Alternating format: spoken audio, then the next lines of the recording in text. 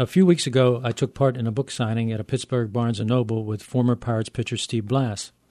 I have a new book out on Pirates Hall of Famer Willie Stargell, and Blass's memoir, A Pirate for Life, is now available in a paperback edition.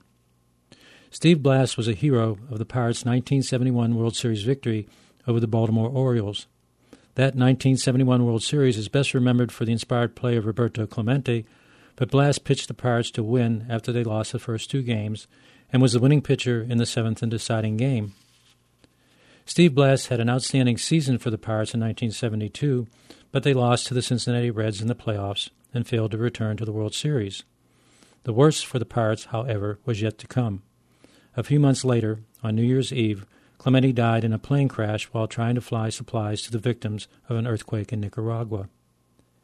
The impact of Clemente's tragic death was devastating on the Pirates' family, but no one was more affected than Steve Blass, who, at the beginning of the 1973 season, suddenly lost the ability to throw strikes.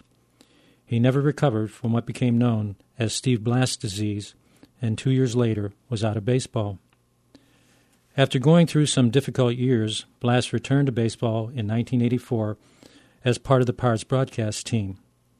3 decades later, he still does the color commentary for the Pirates home games and has become one of the most popular and admired broadcasters in Pirates history. For an old die-hard Pirates fan, it was a thrill to be sitting next to Steve Blass, but I also feared that the event, as my family kept reminding me, would turn into watching Steve Blass sign books.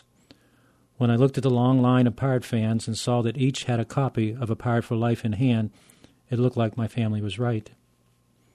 When the first ones in line, a father with his young son and daughter, approached our table, the father explained that he already had a signed copy of A Pirate for Life, but his son had drawn a Pirate's picture for Steve Blass. Ignoring the crowd waiting for his autograph, Blass asked the boy to write to Steve on the picture and to autograph the drawing for him. When Blass saw that the boy's sister was pouting, he asked her to give him a high five. When she reluctantly tapped his raised hand, Blass told her that was no high five. When she slapped his hand, he smiled and told her, "Now that's a high five." The hero of the 1971 World Series had just become a hero to a new generation of Pirate fans. In the current steroid era, far too many of our stars, including the Cardinals' Mark McGwire and the Cubs' Sammy Sosa, have fallen into disgrace, so it was a treat to spend an afternoon with someone who still lives up to his reputation as a baseball hero. He treated each fan in line with good humor and respect, and even took time to talk baseball to the old-timers sitting next to him. I tried hard not to stare at Steve Blass's World Series ring while I listened to him spin stories about his days playing with Clemente and Stargell.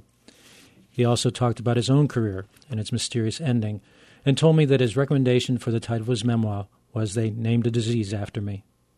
When I asked him if he misses the game, he said he still dreams of pitching to Willie Mays, Ernie Banks, and Hank Aaron.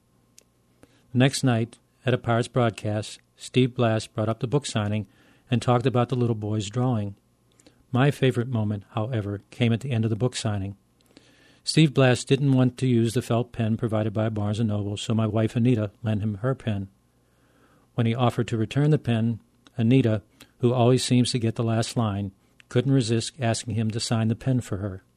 It was the only time Steve Blass was at a loss for words. This is Pete Peterson for Reading Baseball.